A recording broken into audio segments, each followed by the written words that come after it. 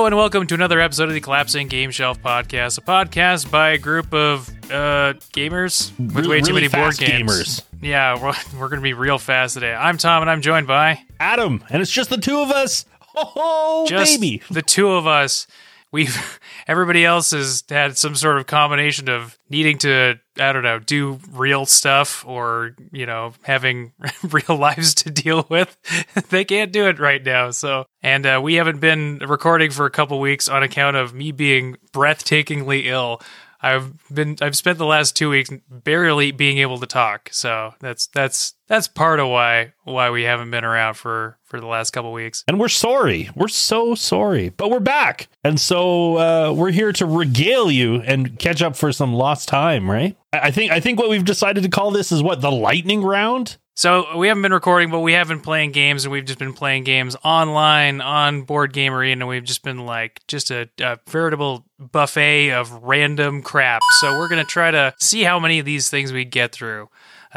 Is there one that you want to talk about first? I mean, I think we should talk about the first game we played out of this smattering. Jaipur, very popular 2-player game, plays really fast. You know what? I'll take a crack at explaining how this poor guy works. Sure. I've got the back of I actually own this one. I've got the back of the box here. Shut up then. All right, carry on. Well, you can do the explanation. I'll do the thing here. So it's a subtle trading game for 2 players, easy to learn, fast to play, and beautifully illustrated. Buy, trade, and sell at better rates than your competitor, and thus become the Maharaja's personal trader. That's it, and it doesn't explain shit. So now you can go. Oh boy! Wow, that was great. So the way the game works is you start off the game with a handful of 3 cards. I think you start with. Oh god, I'm failing this already.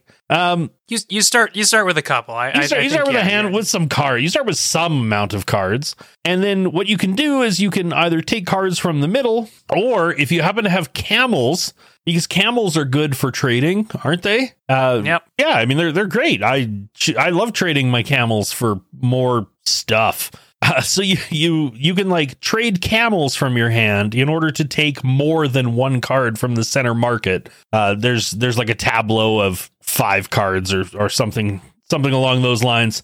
And as you slowly build up your hand, you can then turn around and sell cards. You can only sell sets of cards, and that has to be, you'll get a chip. Oh man, I'm really butchering this. Okay, start again. Scrap this. So when you sell them, right? You have to hand them in groups, and what happens is that depending on the number that you sell, you'll get a chip, because there's a bunch of chips in the different colors, and they're in stacks. And so if you hand in 3 greens, you'll get the top tile or the top token from the 3 stack, and that will be worth X number of points.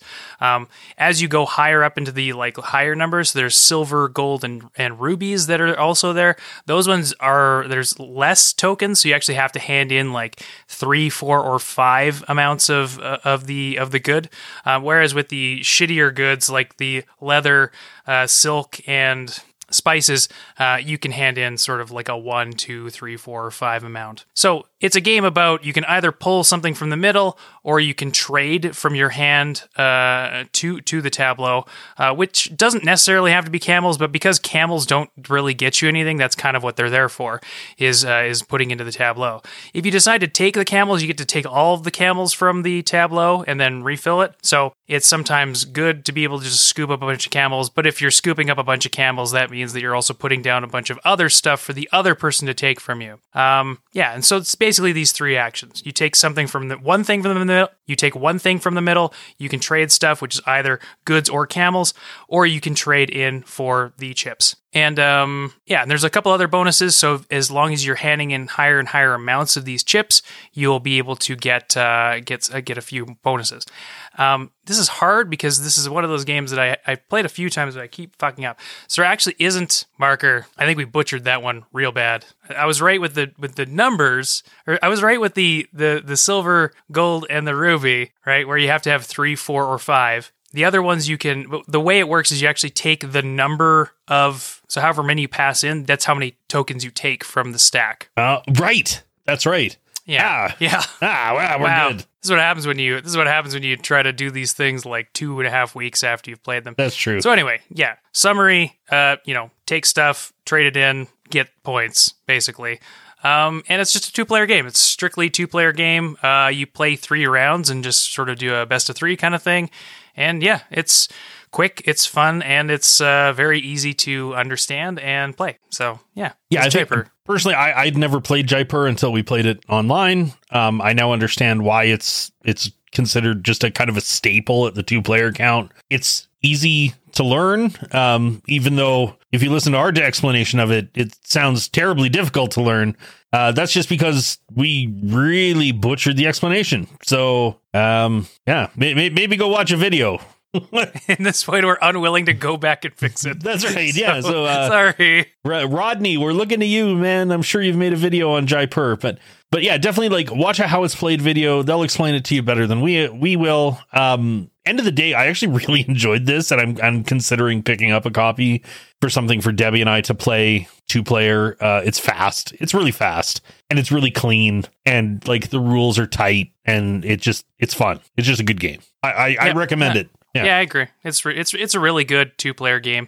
I mean, it's not really my I'm all about space lasers and death, but sometimes you just can't get that in the 2-player count. And this is actually it's a very, very good game, and it's also very small, and the tokens are nice, and the colors are bright and vibrant. It's a very nice package. Nice. All right, so I think we've done that in approximately 5 minutes or a little bit longer.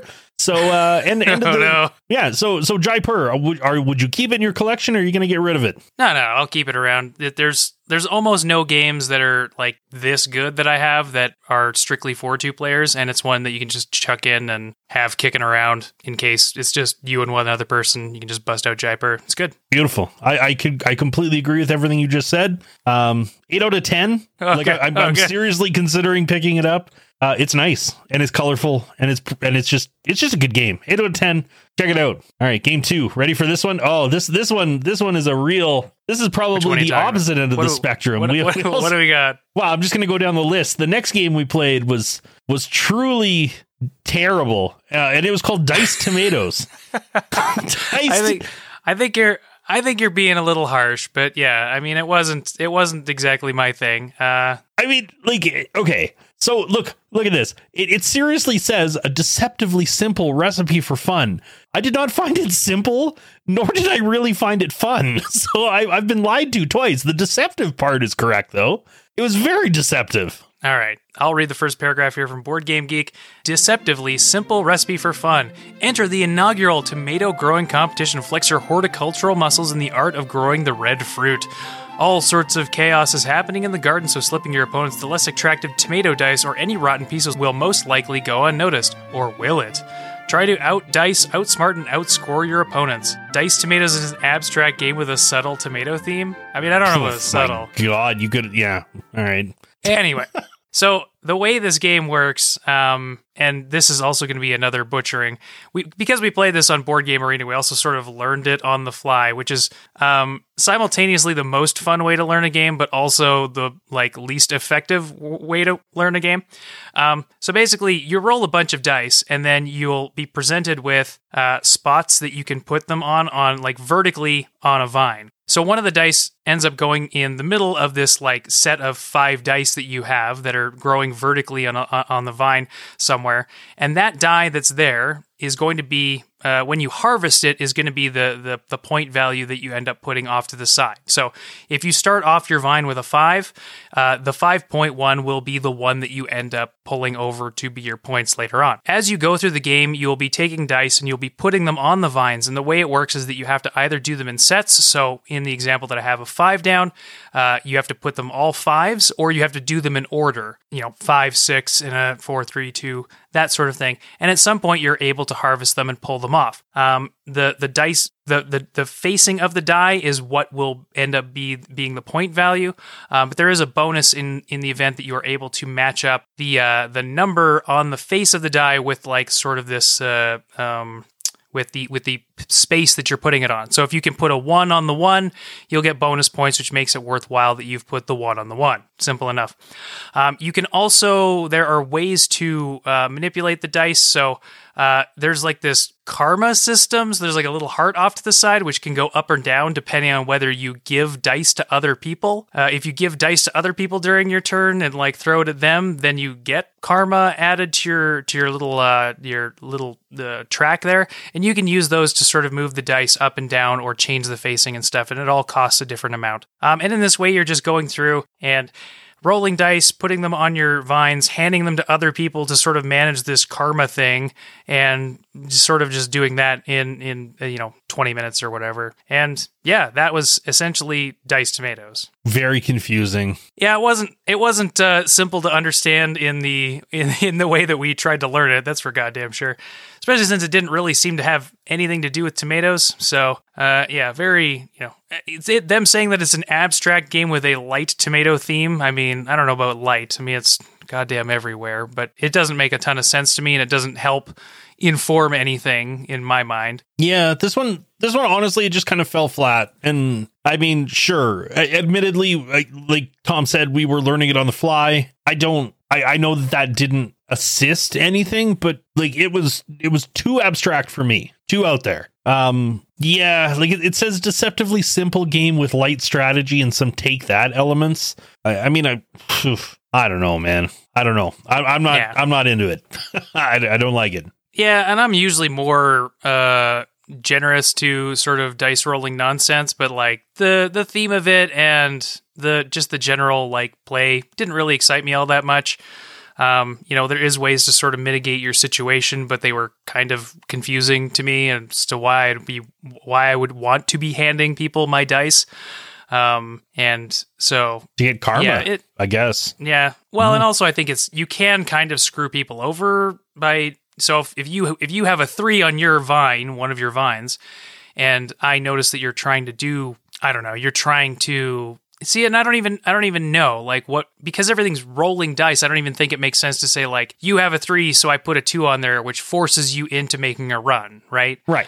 But still, that doesn't. I mean, it's all nonsense. So it doesn't really matter because you're just as likely to roll a 1, a 4, and a 5 anyway as you are to roll, whatever else you needed, or roll 5 2s or whatever, right? Like, yep. So it's kind of weird. And, I didn't really think it was all that great. But yeah, I mean, if you like dice rolling in abstract games, it's probably one to try, but... Are you going to rush out and get it?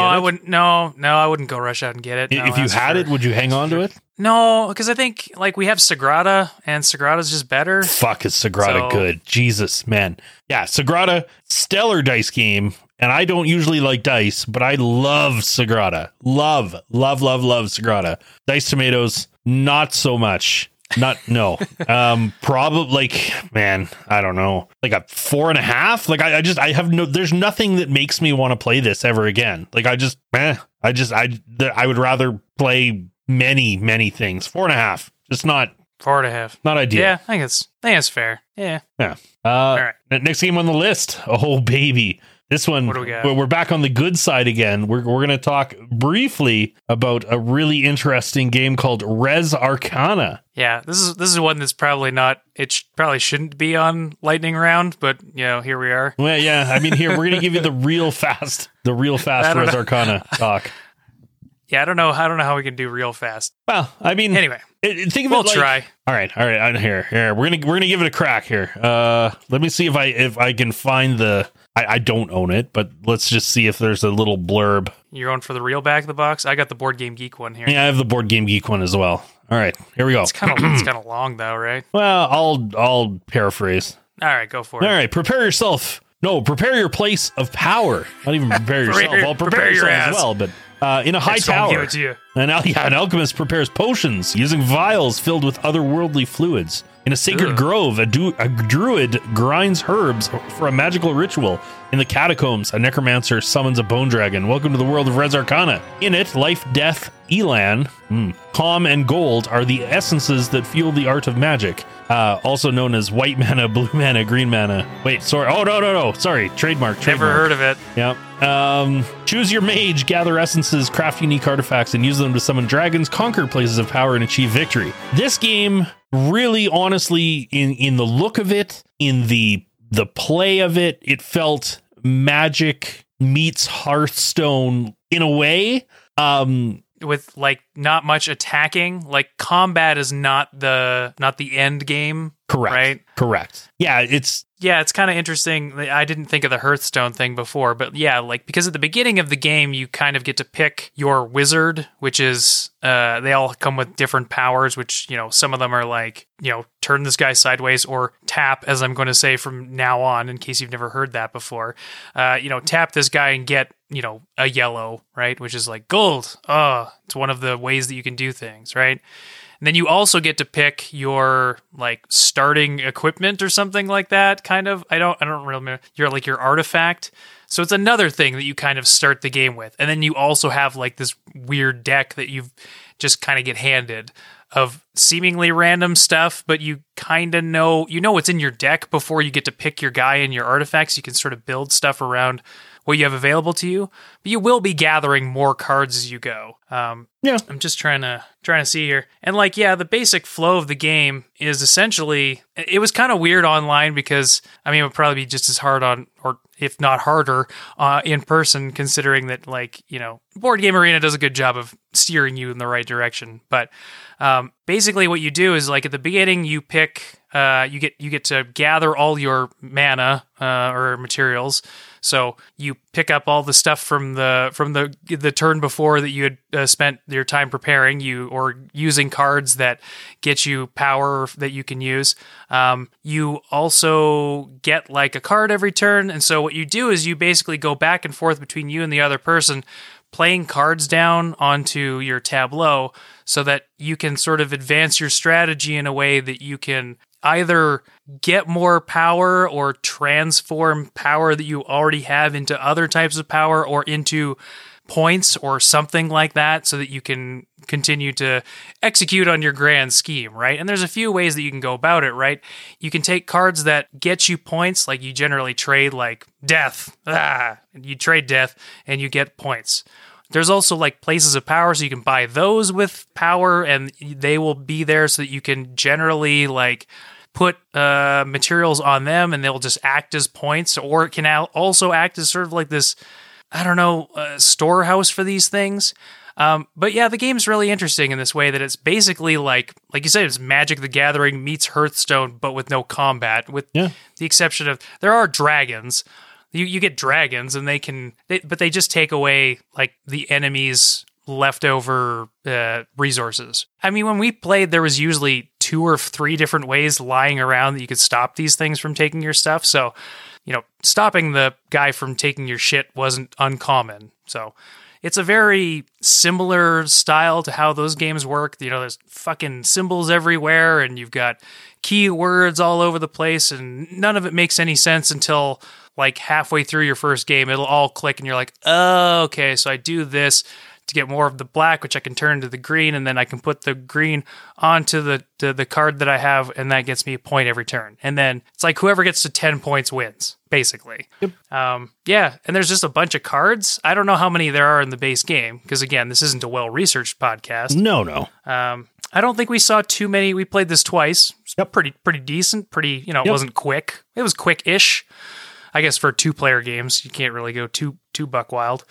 But yeah, so I think there's probably a fair number of cards. Yeah, I'm trying to see quickly. There's 40 artifact cards, 10 different mages, 10 monuments, which are kind of the monuments are big point getters, or they do powerful things. But they're also extremely difficult to get. Most of them revolve around getting gold pieces and paying for it with gold pieces, which are the powerful currency. So there's the 4 basic, black, green, red, blue. Yes. Black, green, red, blue. Those are the 4 elements that you can kind of conjure up. And then you can also get gold, which tends to be more powerful and more rare. There are 8 magic items. Wow, it legitimately does not say. I'm assuming it's somewhere in like the 40 artifact cards, 10 mages, 10 monuments, and 8 magic items. Yeah, so this is almost the same feeling I get when you talk about playing something like Seasons, right? Sure. Like there's a decent number of cards, but if you play this 5 or 6 times, you're going to see, you're going to get used to the card set. And you'll also be able to build yourself a little bit more of a strategy around what you're doing. Whereas if you're coming into it cold, you're kind of just like, I don't know, let's see what happens. You're just kind of throwing stuff at the wall, so to speak. Yeah, so it's not quite the same as having like Magic the Gathering's like, oh, here's 600 cards that you have to think about. But it does have that same sort of thing where, you're playing a fucking wizard and summoning dragons like a dork. Yep. But yeah, I thought it was pretty good, honestly. Like, I enjoy Magic. Yep. Its effect on my wallet aside. I'm a big fan of the way Magic works. I like collectible card games. I like card games in general, and this is one that seems to sort of fit that niche while also not being one that's combative. There's not a lot of. It fits in the same sort of realm as kind of a Dominion type thing where, it's pretty relaxed. You're just sort of doing your thing and making more stuff and building things and getting dragons and turning those into points. So it has a neat little balance of these different aspects, which I think was pretty cool. And according to Board Game Geek, once you know what you're doing, caveat, the game plays in about 4 to 6 rounds, which is relatively quick. I will tell you that definitely the first game certainly did not go 4 to 6 rounds. I think it went for about double that. But of course we were faffing about and had no idea what the hell we were doing. Learning on the fly is what we call it. That's what we're all about. It was a good one. I enjoyed it. I don't know that I would run out and pick it up, as I too have always had a love and a fascination with collectible card games like Magic the Gathering. I played a lot of that, played a lot of Hearthstone, digital Magic the Gathering. Again, it's good. What I'm concerned about with Res Arcana is similar to Seasons. Once you've played it a handful of times, like Tom said, you will have seen a majority of the cards. You'll kind of have like certain strategies revolving around certain cards, and when like, the stars don't align properly, it just kind of, you're just like, well, that's kind of a bummer. But the deck is small, so the chance of that happening is very minimal. It's a good game. It's a good game. If I had to put a number on this thing, I would give it a 7.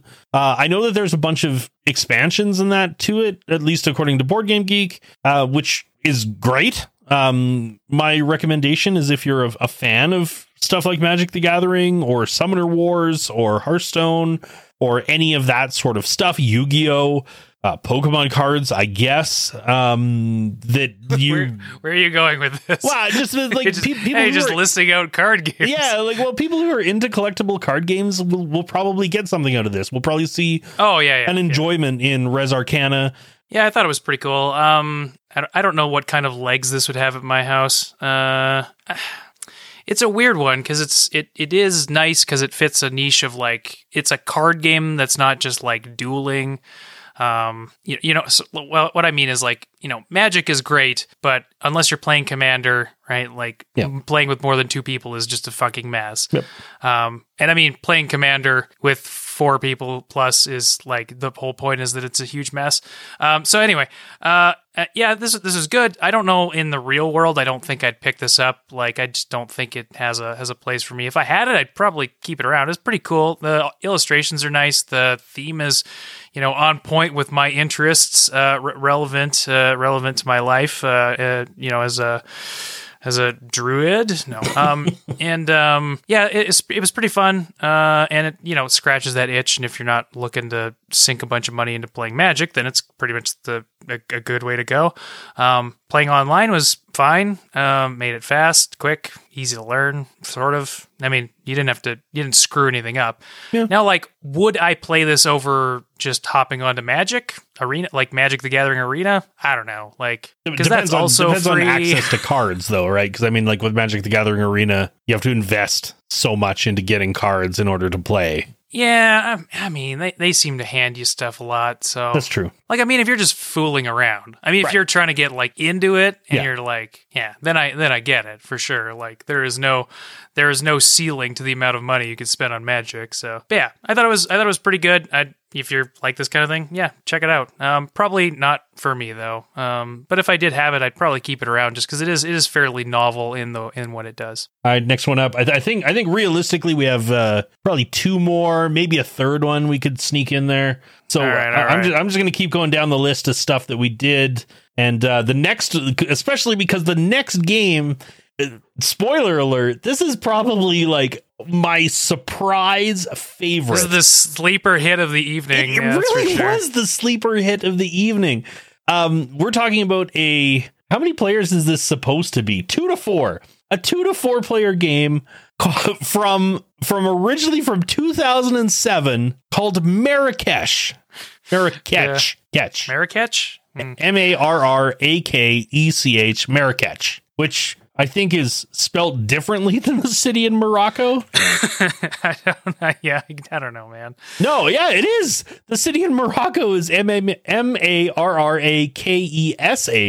and this is Marrakech. I don't know. I'm not. I'm not well versed in this language, so you're on your own here. And yet, grasping at straws. Oh no, okay. Sorry. Apparently, according to the Encyclopedia Britannica, it is just it just depends on where you live in the world. Some people spell it with a C. Some people spell it with an S. Okay. Therefore, it is that city that everyone knows, right? Everybody. Yeah. Oh, we're all super familiar. Anyway, I've got the description up here. In Marrakech, each player takes the role of a rug salesperson who tries to outwit the competition. Each player starts with 10 coins and an equal number of carpets. On your turn, you may rotate Assam 90 degrees. Then roll the die and move him forward as many spaces as showing. On the d6, there's 1, 2 2s, 2 3s, and a 4. If Assam reaches the edge of the board, follow the curve and continue moving in the next row.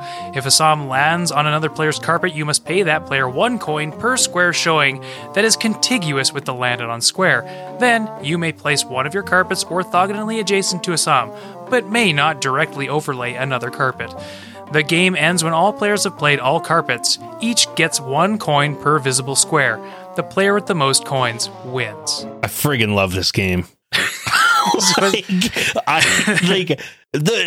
It's so stupid that I enjoy this as much as I do. Yeah, I don't know, like, looking at how the components look on, like, in real life, I don't know how well this would work in reality, because, like, it looks like they're actual cloth pieces that you're putting down, which is pretty great. That is but so also good. Would be I feel like that would be a huge mess at some point.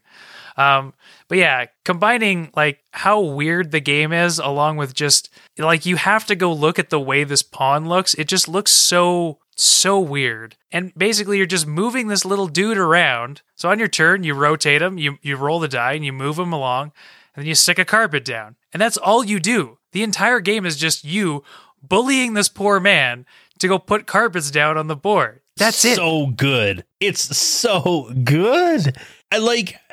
It's terrible in the sense that, like, you know, they have this little pawn and it's this little wooden pawn man, this little man-shaped wooden pawn with a little mustache and a cape and a fez. And you're like walking him around the board.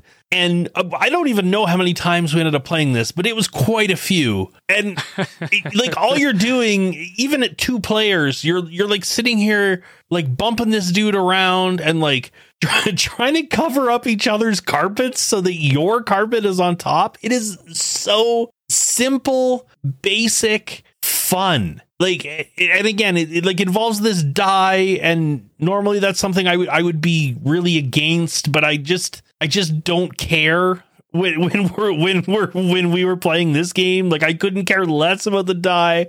I was having so much fun bumping this little dude around. This game is excellent, and it's as fast or as slow as you kind of want to make it. Like, you know, you just walk around and place your carpets and blah blah blah. Like, it plays 2 to 4 players. I think that you would be like I'm just flipping through some of the pictures and on Board Game Geek right now, and people have made their own like custom versions which are larger, and this thing looks wicked. I'm big fan of this game. Yeah, I mean, like, it looks like a little bit of a pain in the ass to play, so I think a larger version would be good, but online it worked out really well. Although it was funny because like I didn't realize that this is what the components look like, because we were joking partway through because it was just you and I. That's right. Just like constantly laying carpets over top of each other. We were joking that it must be a real pain in the ass for this poor dude to like have to, box jump 3 feet in the air to be able to land on this giant stack of carpets that we had just sort of piled up in the middle of this room, and like how much of a nightmare we were making this poor dude's job. But yeah, it's a really fun, like, stupid little game. Like I don't know what, like, I don't want to say stupid because it's pretty refined. Like, I guess there's nothing dumb about it. It's a silly game where you're just like booping this dude around and like hassling him to slap carpets down, and basically just you and your friends passive aggressively like laying shit down on top of each other. Like, you get the like it's interesting because you are trying to maneuver it in such a way that there's just like large swaths of your colors hanging around. You do get, like, I think in the 2-player game, I don't know if it's different with all the other ones, but like you get 2 colors to play with.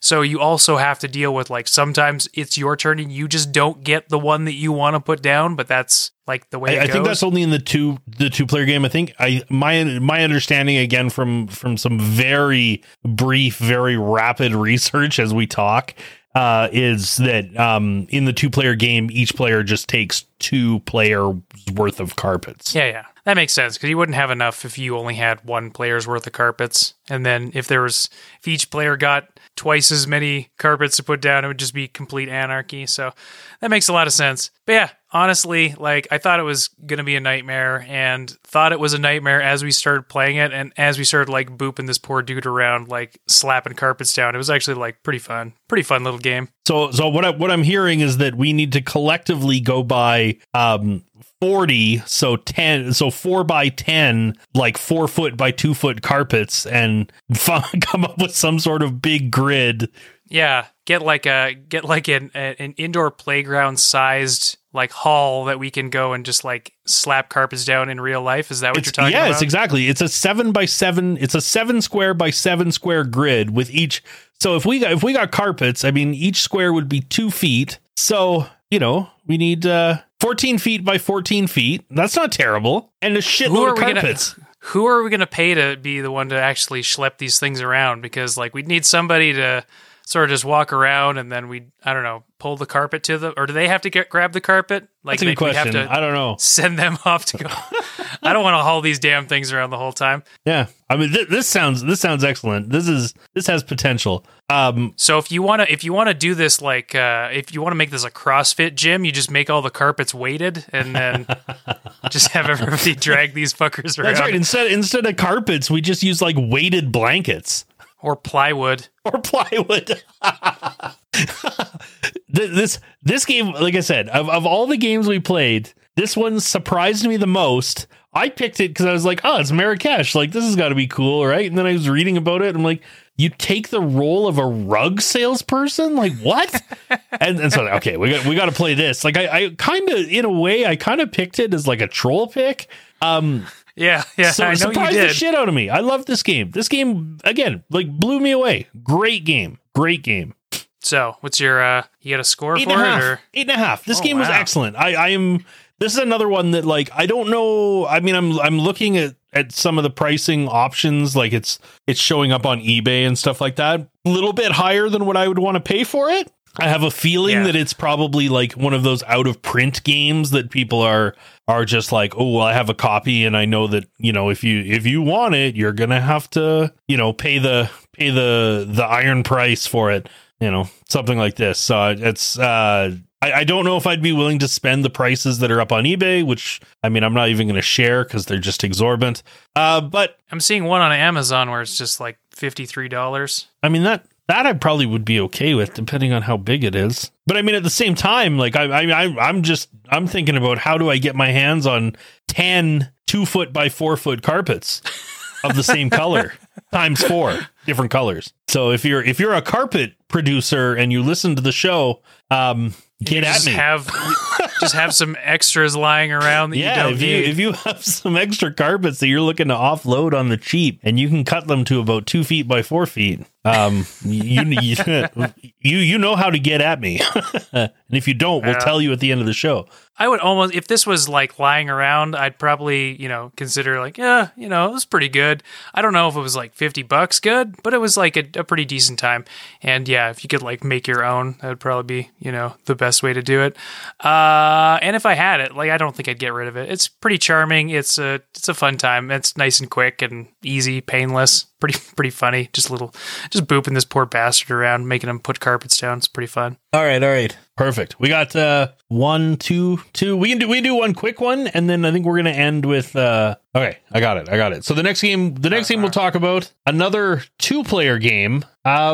This one was all about going on expeditions. Glorious, increasing number expeditions. You're talking about Lost Cities? We are talking about Lost Cities. All right. First published in 1999.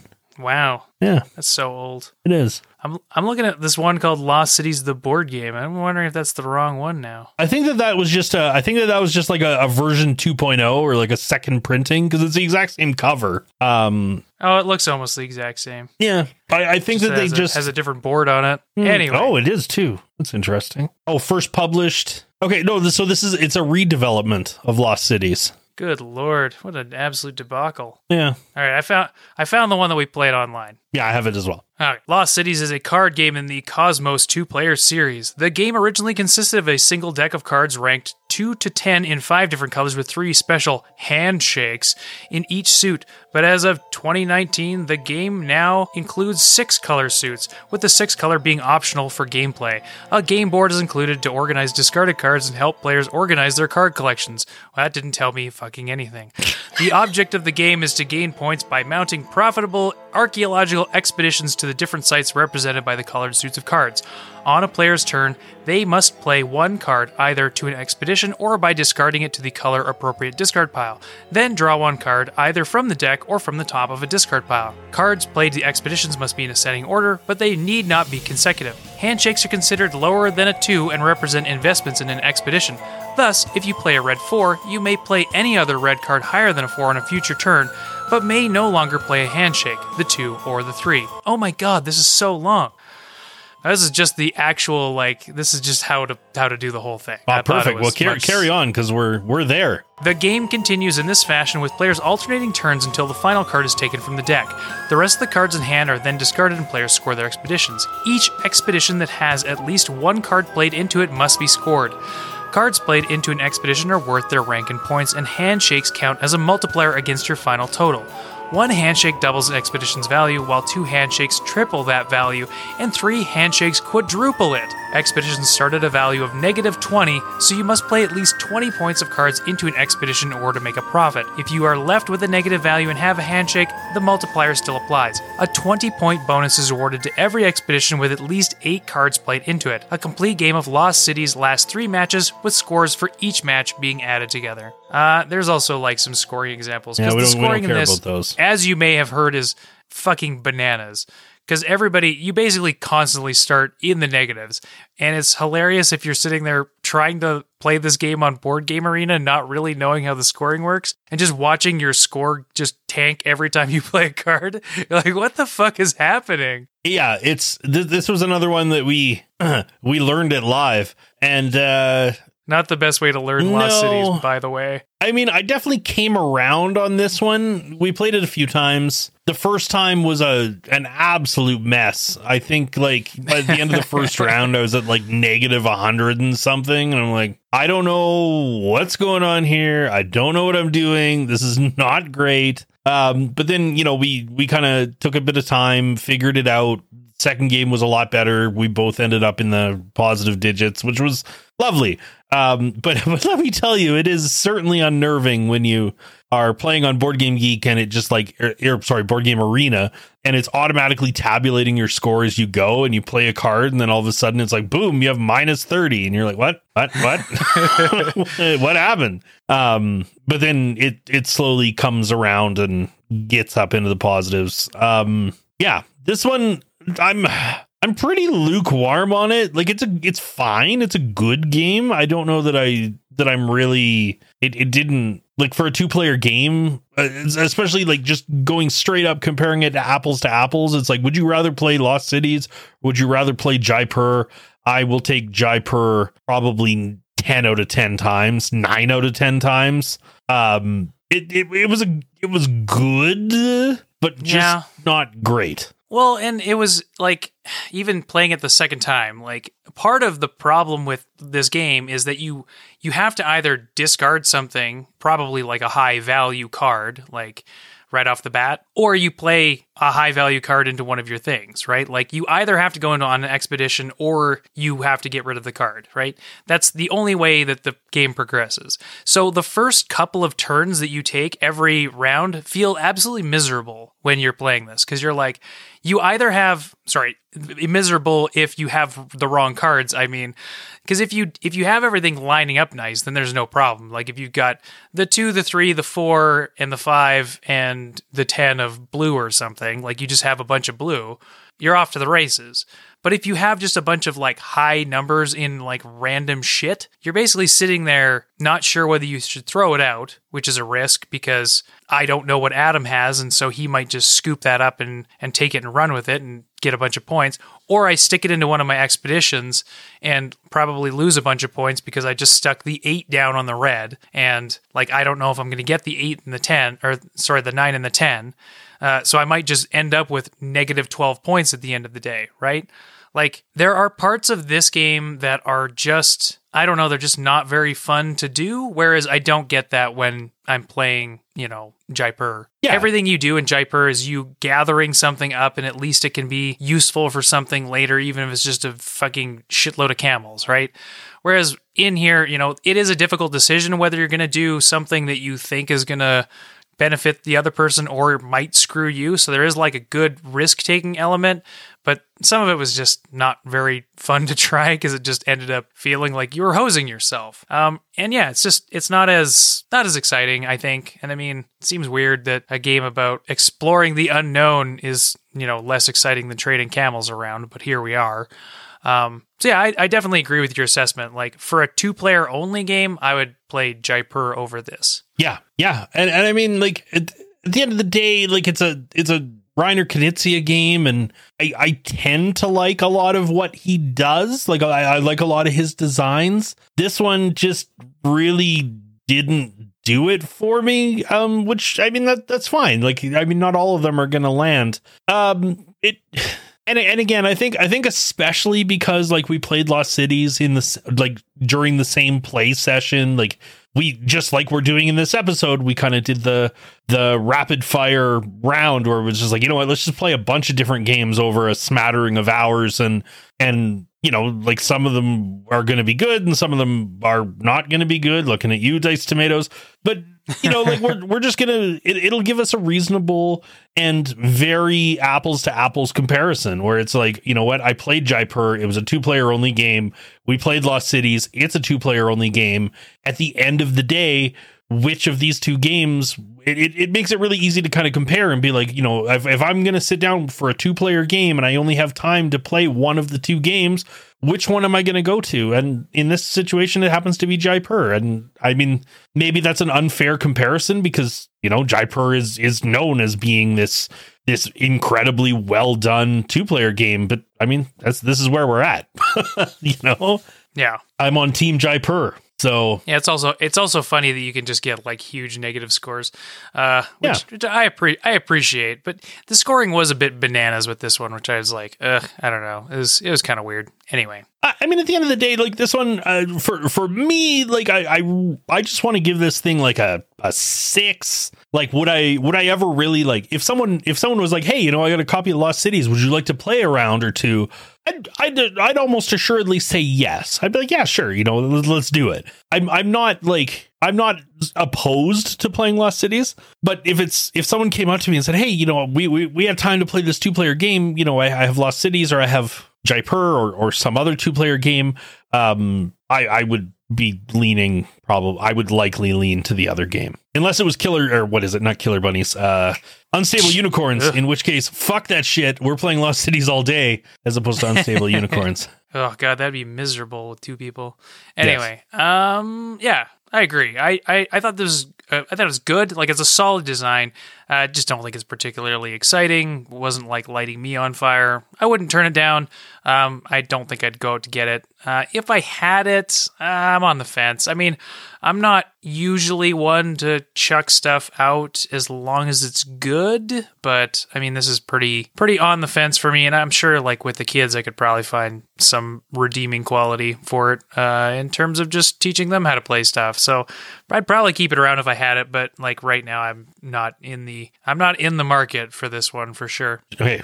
Drum roll, please. The final game in our lightning round, we're going to talk about one more 2-player game because that just seems to be the I don't know, the theme of what we were doing, because there's only the two of us. Get it? 2-player games. It's brilliant. I think they got which one? What the hell are you talking I don't know. about? Well, there's 2-player games left. One starts with an N, one starts with a J. Why don't you pick one of the two of them and we'll talk about it? Which one starts with a J? Jekyll versus Hyde or Nanga Parbat. We can talk about it. Let's do Jekyll versus Hyde. I think that's the one that we actually played. Yep, sounds good. Jekyll versus Hyde is 2-player trick-taking. Very, very weird. Jekyll vs. Hyde is a trick-taking game for 2 players based on the famous novella Strange Case of Dr. Jekyll and Mr. Hyde by Robert Louis Stevenson.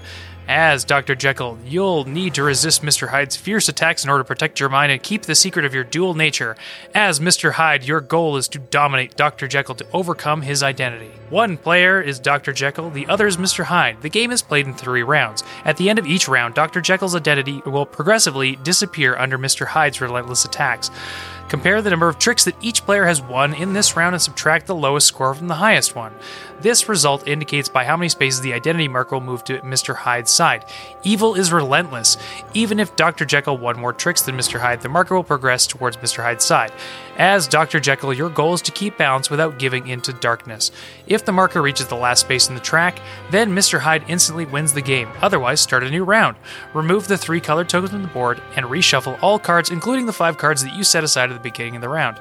Mr. Hyde wins as soon as the identity marker reaches the last space of the identity track. If the marker did not reach the end of the track after 3 rounds, then Dr. Jekyll wins, escaping from Mr. Hyde's dark influence. This game it plays the same as every other trick-taking game pretty much on the planet, except that it has 3 colors. Yes. The cards go from 1 to 7, and the suits are not set until you play the first couple rounds. So green is the same as red, is the same as purple, until it is decided that they're not. Which is the most interesting part of the game, because so we're starting our first round. I play the 1 of green, and Adam plays the 6 or whatever. That will put the green marker down as the first marker on the track, which means that it is the lowest suit in the game. Lowest rank for that round. If the next one is we play reds, so we'll do a round of red, doesn't really matter who wins. That will mean that red is better than green, which means by default purple is better than red. So in this way, you are then setting up this sort of like weird amalgam of hearts and spades, but also like you're changing these suits. There's also magic potions which are hanging around, which depending on which suit it is that wins the trick that has these potions. So potions are kind of wild, in that there's like 3 potions in the game. There's like a 5+, a 6+, and a 7+. And what that means is that if I play a potion of a 5+, that means that Adam has to play something of 6 or higher to be able to win the trick. If he does that, or depending on what color he plays, will have an effect on what kind of potion gets activated. And these are different depending on the colors of the tricks that you take. So if he takes it doing green or plays a green and I win it, it does something different than if he had played a red. It doesn't show here right off the bat what the fuck they were. It shows them in like weird hieroglyphics on the tokens. And so in this way, it's a pretty basic trick-taking game, except these couple of elements between the potions and the like variability in the suits really inject a lot of just absolute chaos into the whole scenario. I found it okay. It was kind of fun, but like the fact that the suits were always changing really fucked with my head. And made it quite difficult to figure out what the hell I was doing. And I wasn't sure if that was just me being an idiot or if that was, a flaw with the game. But it was something that was definitely keeping me from enjoying it because I felt like the whole thing with trying to figure out what the suits were really made the rest of your round either go great or go terrible. And if you messed it up at the first part, like your whole hand was done. I agree with that. It's like one thing that I did like about Jekyll versus Hyde is that like every hand, like not even every round, but just every single play, like the tension was relatively high. I mean, there were points where it would dip down a little bit, usually close to the end of the game where you're looking at your hand and you're like, oh, well, shit, I either have really high cards, so there's a really good chance I'm going to be able to win this, or, oh, I only have like low cards, which means that I'm probably hooped. But it feels like you're constantly playing. It feels like you're playing a 2-player game of spades and you're both going nil. You know what I mean? But in the sense that like, and I only say that, I mean like that level of like focus and that level of like, okay, I need to really think about what I play here. Not in the sense that you're actively trying to not take tricks, because that's just not going to happen. You want the tricks. Exactly. Yes. Sure. And in fact, you want all the tricks. So I guess maybe that's more like playing hearts and trying to collect everything. Anyways, doesn't matter. Well, it is interesting because like I think one thing that escaped me that I'm only realizing now reading the overview is the person who is playing as Mr. Hyde, the bad one, yes, wants as many tricks as they can get. But like the other person is actually trying to match the number because it's the highest number minus the lowest number. It's not your tricks minus my tricks means you move. Oh, it's if I end up taking all the tricks, then you also get to move. Okay, well this changes everything. Yeah, so it's even more complicated than what you're saying. It's not like trying to just gather as many as humanly possible. Like that is what you did because you kept winning. Yeah, but like it also seems like what I was doing was not correct either because I just kept trying to win tricks. When really I should have been shooting for more of a balance of winning 4 and 4 every single time kind of thing. Man, that is genius. Yeah. And then you add in like those potion cards. Like there's 4 cards that are, I guess they're not potions, poisons maybe. Anyways, there's like four cards that are like they have pluses beside them. So it'd be like 2+, 3+, 4+, and 5+.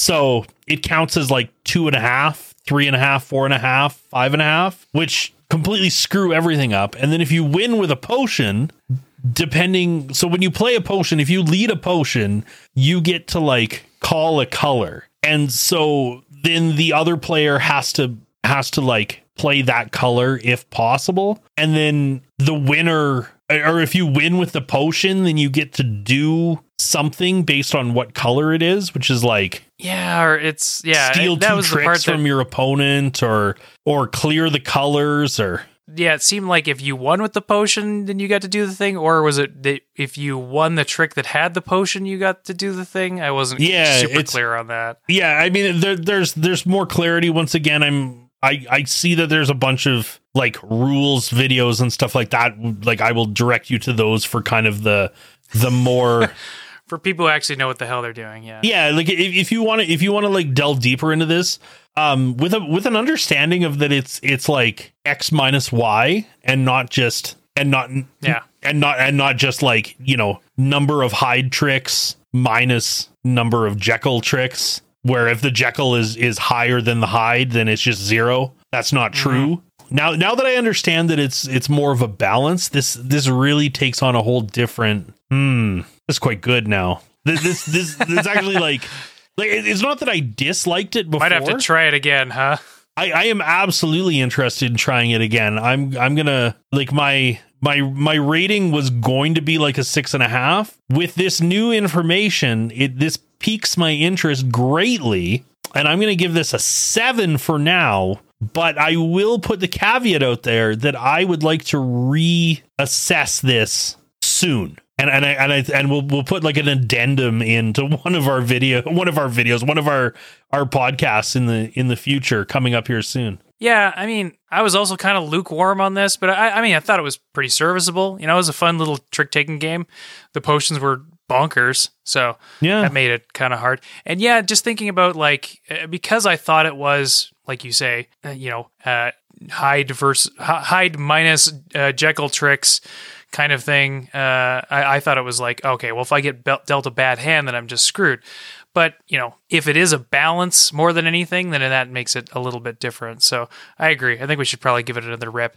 As it stands, like, you know, either way, I can't imagine myself being like, gotta get this. Because, I mean, at this point, we're just basically playing with decks of cards. So, True. Yeah. But, I mean, I had a fun time with it. Yeah, just exploring what was kind of there. And, I mean, I do like trick-taking games. So, yeah, it was interesting. I guess we'll just have to see before I make some sort of final decision on it. So yeah, I definitely, like I said, right, I was getting, you know, it's a tentative 7, but I can see this going up after I play it more with this newfound knowledge. Because I can see this all of a sudden like opening up a whole new level of complexity and a whole new level of strategy, and that like just the thought of that really kind of excites me. All right. And that's it. We're done. All right. Well, if this kind of episode excites you, then you can do us a favor and like and subscribe and, you know, share it around and give us 5 stars on iTunes, that sort of thing. Thank you again so much for listening. If you have any sort of constructive feedback that you want to fire us, you can hit us up at collapsinggameshelf@gmail.com, or you can use Twitter at CGS Podcast. And you can find me on Twitter at Team Rage Tom. You can catch me on social media at For The Win, FORTHEWHYN.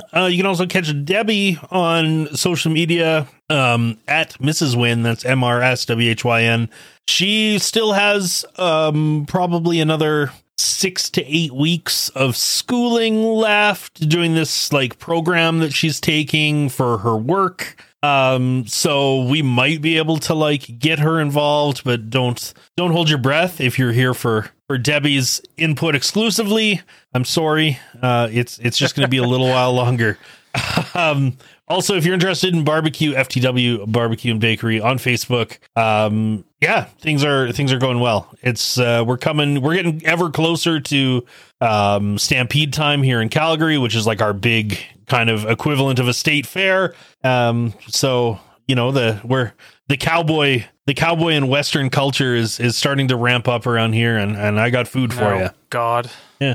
That's the good part. Yeah. Yeah. I mean, the food's good. The like weekend cowboys are maybe not the best, but what can you do? The number of people that dress up, they've never even seen a farm. Like, come on. That's true. Like, yeah. And then they like buy the brand new boots to wear them for the 10 days of Stampede, and their feet just end up swollen and bloodied and blistered. It's just, you know, like long story short, if you're going to go to a Western fair and you want to wear boots, like buy them secondhand or something, because they take time to break them in first. Yeah. All right. Well, thank you again so much for listening. I hope you enjoyed this episode. I hope you have a great rest of your day, and we'll be back at you next week with something fun. Thanks again. Bye.